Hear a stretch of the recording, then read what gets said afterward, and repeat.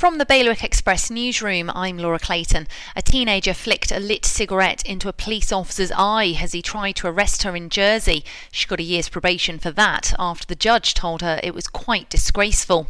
The RCN's released a series of statistics in its latest efforts to get a pay rise for nurses in Guernsey. The union says the shocking figures show just how big the disparity is between nurses' pay and that of others employed by the states in qualification equivalent roles. Shaw's launching a 5G trial across the islands with hundreds of customers invited to join for free to evaluate how it can benefit lives. You need to contact Shaw directly to take part.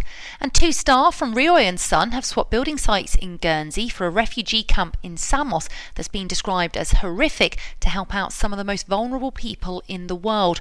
Craig Thompson and Marley Montgomery joined charity worker Sarah Griffith on her latest trip to Greece. For more details on all of today's news, go to bailiwickexpress.com. Your weather staying pretty sunny. More showers on the way though, with highs of just 11 degrees. Bailiwick Radio News, sponsored by iQ. iQ, the Channel Islands' only official Apple premium reseller. See their full range of Mac notebooks and desktops. iQ, your local Apple expert. Liberty Wharf, Jersey and High Street, Guernsey.